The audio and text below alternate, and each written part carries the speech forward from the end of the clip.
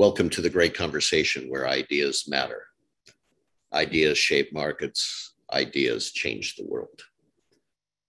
One of the most fascinating journeys I've been on is understanding how leaders move from different phases of their lives, the learnings that prompted these inflection points as they move from one theater of action, if you will, to another. And how those learnings created change in how they saw the world and themselves in it. And I came across a leader the other day on the recommendation of one of our great conversation participants, who is the former Vice President, Chief Security Officer of one of the largest utilities in the United States, American Electric Power, and is now the founder of Relentless effort, dedicated to helping people live their best lives. Imagine that, a chief security officer helping people live their best lives. And I can't wait to have a great conversation with Stan Partlow. Stan, thanks for joining us. Thank you, Ron. I really appreciate the opportunity. Well, let's first step back for a second and gain some perspective. You started many years ago, from what I can tell, as in your journey in the security industry as a special agent with the FBI. Is that correct? Actually started even prior to that as a police officer in Columbus, Ohio, and then became a special agent with the FBI, and then left the FBI, as some would remember. So Ron is being very kind by saying I've got a lot of experience, which translates to I'm an old guy. But back in the 80s, when I was in the Bureau, a trip to New York City was a very difficult transfer. Not that it's not today, but then it was much more difficult than today. There were no cost of living benefits back then. Most of the agents lived a couple hours outside of the city and commuted in every day. And so I ended up making a quality of life decision for my family. I had two little girls at that time and a wife who was pretty homesick. So we decided to move back to Columbus, and I rejoined the police department, which is where my family is. I'm the middle of three generations of Columbus police officers. My father before me and my oldest daughter and her husband are there currently. And I finished my career up there and ultimately rose through the ranks and retired as a commander of the Detective Bureau, which was responsible for all the investigative functions except for narcotics in the city of Columbus, which Columbus, Ohio is the 14th largest city in the United States. So not a New York level, but certainly not a small town either. Wow. What was that like, moving from a law enforcement officer to an FBI special agent? So it was interesting because I was blessed that I went to a resident agency, which was a small office that the headquarters was in Charlotte, and I worked in Raleigh. So there were 16 of us, relatively small office. And we back in that day, the Bureau was much different than it is today. And I worked what they call reactive crime. So my focus was bank robberies, fugitives, theft of government property, drug cases. The Bureau's transitioned after 9/11 to a much different agency than it was back then. But I was really fortunate that I had some great mentors in that office who had been in the Bureau for many years. And I will never forget, one of my very best friends always told me, Stan, always remember that the local police can always do their job without us, but we can really never do our job without them. And having come from a police family and being a police officer myself, that really resonated with me. So it was a great opportunity. I had an incredible career.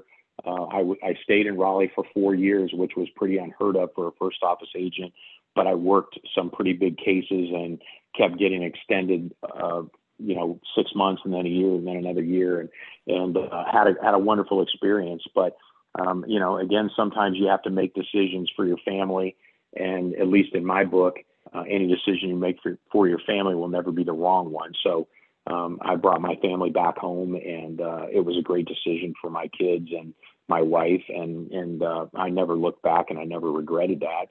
And when I got back to Columbus and rejoined the department, I hit the ground running and wanted to go back to school and got a couple advanced degrees, and then wanted to get promoted and went through the promotional process several times and ended up, having a wonderful career. So I often have said to people the two best decisions I ever made in my life were the first one to leave the department and go to the bureau, and the second one was to leave the bureau and come home. So I was blessed on both sides of that. And then you had a third decision, which is you're in full retirement now, and you take on a commercial position. Right. I retired in October of 2005, and I retire.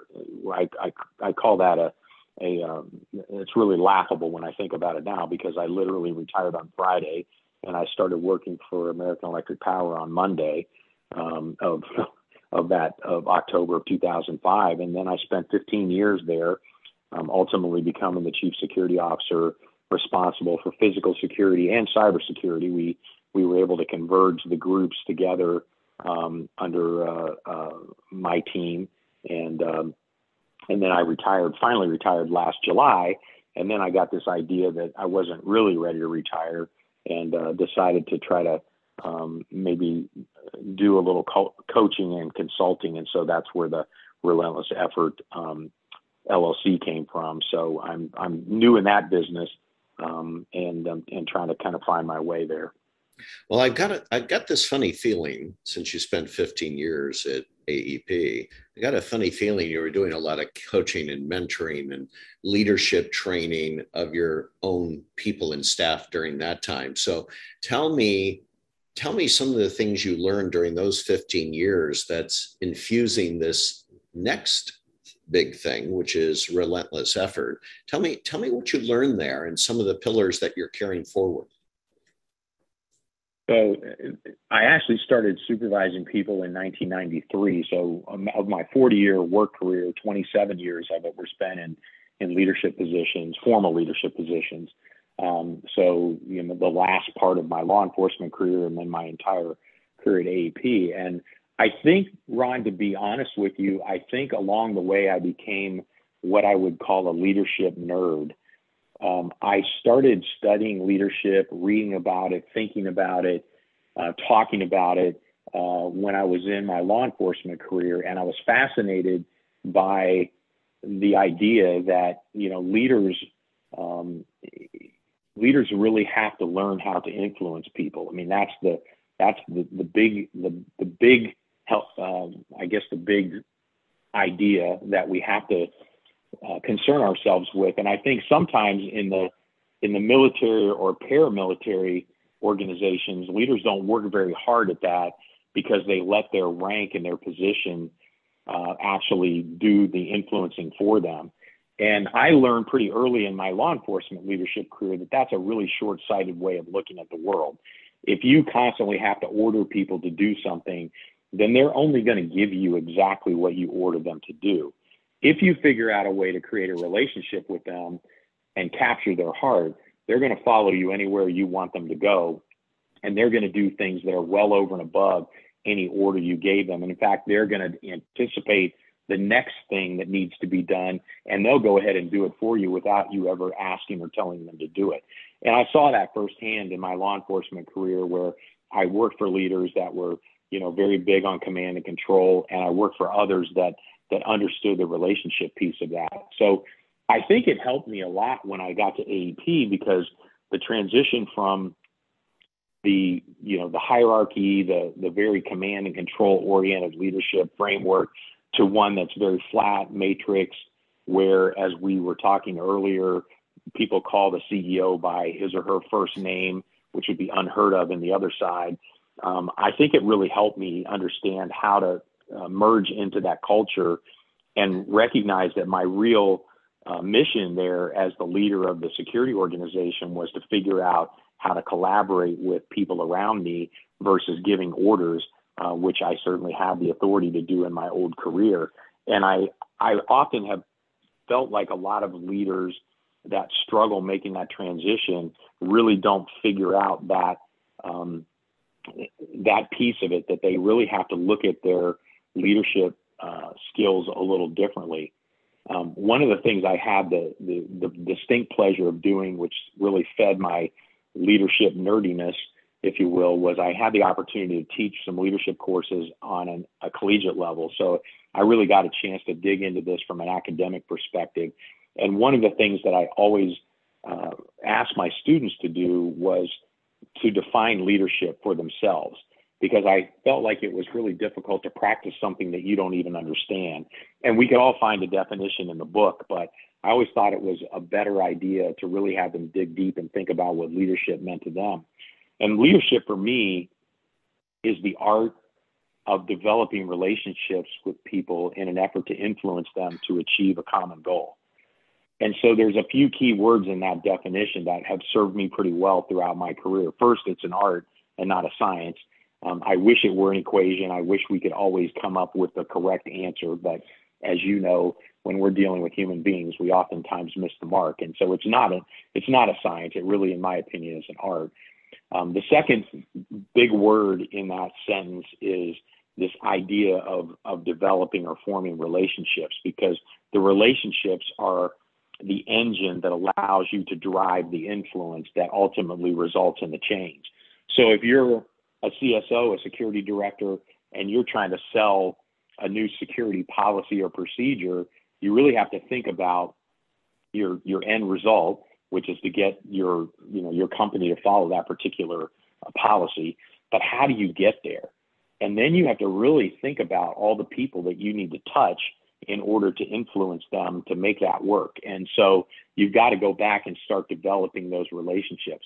And I think sometimes the military and law enforcement style of leadership doesn't always account for that, because, if you're the general or the colonel or a commander or the chief, whatever rank you have, you tell people, we need to go do this, and they salute and they go do it. And that doesn't often work in the private sector. So I think that idea of thinking about it in terms of relationship building really helped me make the transition from one career to the other. It's so fascinating about that. And I'm a big word guy as well. So I'm circling art, I'm circling development.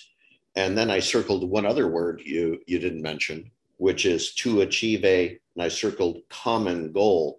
So there's this notion that leaders are highly collaborative, but are able to understand the patterns of behaviors of those around them enough to understand how they would win from achieving a common goal that you're trying to influence them toward. So influence can be insidious and probably a dark thing, or influence can be a positive thing. Once you put common goal in there, it becomes an engagement thing. And I think that's what you're driving at. Does that sound right? You're exactly right. I mean, leadership on its face is agnostic, right? One could argue that, people like Hitler were great leaders if you use a certain definition of leadership. Now, the end goal was horrific. And I would never suggest that, that he was a good person because of what he did. But from the perspective of getting people to follow him, he figured that out. So you're exactly right. You've got to make sure that common goal is an honorable goal, in my opinion, in order to be a great leader. It's not just about getting people to follow you. It's about getting people to follow you in an honorable pursuit. The one thing that's interesting about the common goal, and oftentimes we, especially in the military and paramilitary models, we oftentimes forget about that. I spent a lot of my career training law enforcement officers, and then training lots of other people over the rest of my life. But I taught my first group of police officers on third shift in 1984, and that was quite an experience. But I learned pretty early in my training experience that you need to be able to develop what I call the WIFM principle. And WIFM is WIIFM. What's in it for me? So if you're going to stand up in front of a group of people and try to encourage them to adopt this new program, policy, this training concept, whatever it is, you really have to connect with them and help them understand the with them, help them understand what's in it for them. So that's where that idea, for me at least, of a common goal comes in. It doesn't really do me a lot of good as a leader to develop this idea that we're going to change a policy in our organization because I think that it's going to make our organization, it's going to reduce risk in our organization. If I can't get the people that actually have to abide by the policy and implement the policy to understand what's in it for them, it's really not a common goal. It's just my goal. It's my goal as the CSO to say, hey, if we institute X, we believe we can reduce our risk by Y. That's great. But I have to be able to explain it to them in a way that they go, oh, there's really a benefit for me. One of the ways that we did that at AEP was we aligned ourselves with a safety culture that already existed in the organization. In the electric utility industry, it's not uncommon to lose employees through accidents and incidents that ultimately cause their death. The electricity that you're working with is incredibly dangerous. The machinery that they work around is massive in a power plant setting. And literally a large company like AP generally loses at least an employee every year. And so our CEOs, over the two CEOs that I worked for, were very, very, very, very committed to employee safety. And so that culture was embedded in the heart of the organization. So when I was trying to move a security policy forward, like as an example, access control at a facility, what I did was tap into the safety culture and then tried to create some stories around what's in this for you. So what's in it for you if you're an employee at that storeroom is that it's going to be a little bit more hassle for you because you're going to have to carry your badge with you and card in and card out or whatever system we set up. But the with them for you is from a workplace violence perspective, we can keep people out of there like irate customers who would often show up at our facilities. And if we leave those doors unlocked because it's easier for you, they just pull the door open and they're inside the building. That's not a good thing. So we always try to find that common ground, and we used to leverage that with them and try to think, okay, we're going to do this. What does it really do for that end user? How is it valuable to them? And that's how we establish that common goal. And then it's much easier to influence them to achieve it rather than you saying, you're going to do this because I'm the boss and you're not, which would be that, real command and control approach. What dawns on me, and I practiced throughout my career, is you're going back to the power of story. We know this from history. The great wisdom teachers talked in parables, for example. The power of story, the great film producers have a way of pulling you into a story and suddenly you're feeling like you're part of the story, the great novelists. And you seem to be having the same perspective. And I know that you had one of the highest rated presentations at GSX this past year. And you're also going to be doing some webinars, and you're inverting the pyramid, I believe, in these presentations. And that is, now you're not talking to the CSO about talking to the employees or the culture. You're talking to leaders about talking to other leaders, including the CEO. Tell us a little bit about that, the power of story in that presentation, if that's, I haven't heard your presentation yet, but I'm assuming it has a lot to do with that. Is that correct? You're absolutely spot on, Ron. This presentation was developed to help people recognize that they could do a better job of preparing for those conversations with their senior executive team and their board of directors if they're a publicly traded company or if they're a large organization that has an advisory board. The one thing that's interesting about what you just described, this power of story, is that what I encourage the participants in the presentation and the ultimate webinars to do is to turn this into a conversation about risk management. And the reason that I use that storyline was because everybody that's at a senior executive level in any organization, or certainly any board of directors, understands risk.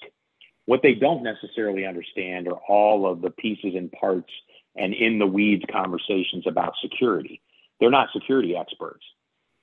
They are very bright, very intelligent, very well educated people who have a fiduciary responsibility to their shareholders and their organizations and their employees to manage risk within their organization.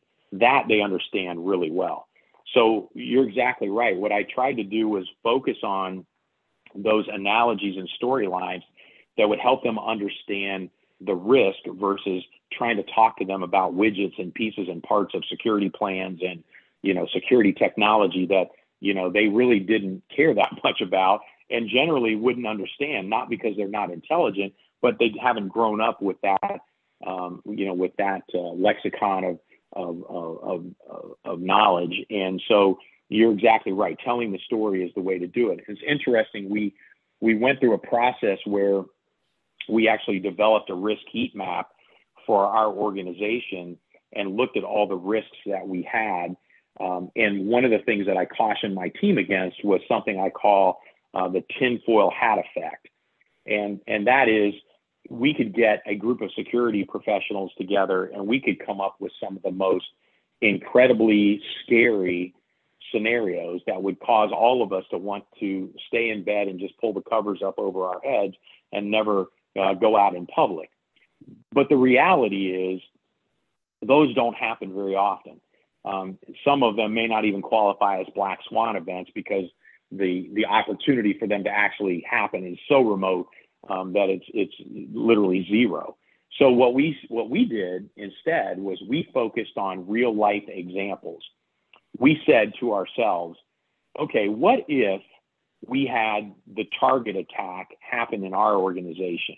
What if we had the attack vector come through one of our third party vendors? How could we respond to that? How could we do a better job of managing those relationships in order to close those vectors down? What if we had something similar to the Sony attack occur in our organization? How could we defend against that? How can we, compartmentalize and segment our network and do things that would help us defend against that kind of attack? On the physical side, we looked at things like workplace violence. If we had a scenario where we terminated an employee that we were concerned about, how would we ensure that that employee isn't able to come back into one of our facilities and take a life? How do we manage? How do we help the employees that are in the field doing our service disconnect work be free from being assaulted, which is a real life scenario? So we focused on those real life things. And when we told the story, we actually had a real example, either something that had happened within the company or something that had happened to another company, sometimes in our segment, in our sector, and sometimes outside of our sector, to say, this is real. We know it happened to company X. Here's what it looked like. And here's what we're trying to do about it from a risk management perspective. So you are spot on. Becoming a great storyteller, and I don't mean that in a facetious way, but becoming a great storyteller is really the best way for you to influence people that don't have the understanding of the subject matter, whether it's in security or something else that you're working with, because you can always find a way to connect with them and relate with them. Another storyline I often use was sort of the medical storyline. People watched enough emergency and ER and the doctor shows enough to get this, that if you have an attack on your system, sometimes you have to triage the patient. And anyone that's ever watched one of those shows knows that you're going to treat the breathing and the bleeding before you treat the fractured pelvis. So I would actually turn those conversations into thinking about our network, for example, on the cyber side. So we've got to make sure that our patient is breathing and not bleeding to death before we worry about fixing some of these other parts that were created by this particular attack. And you'd see people, the light bulb go on in their eyes. They're like, oh, I get that. I understand why you would need to do it in a specific order and why you would need to make sure that these things were taken care of first, because it's very similar to that triage approach that an EMT in the field or a doctor in an emergency room is going to go through.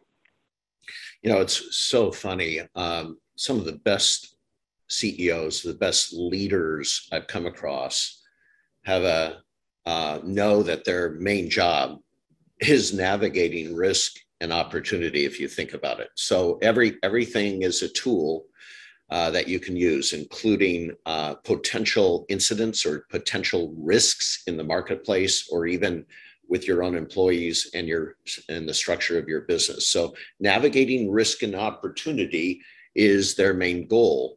And yeah, the first step is secure the core.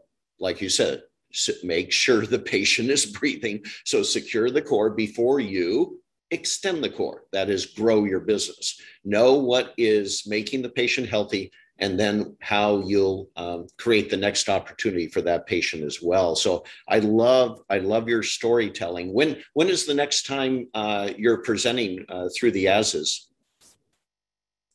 So the webinar is available to people that registered in the online version of the GSX conference.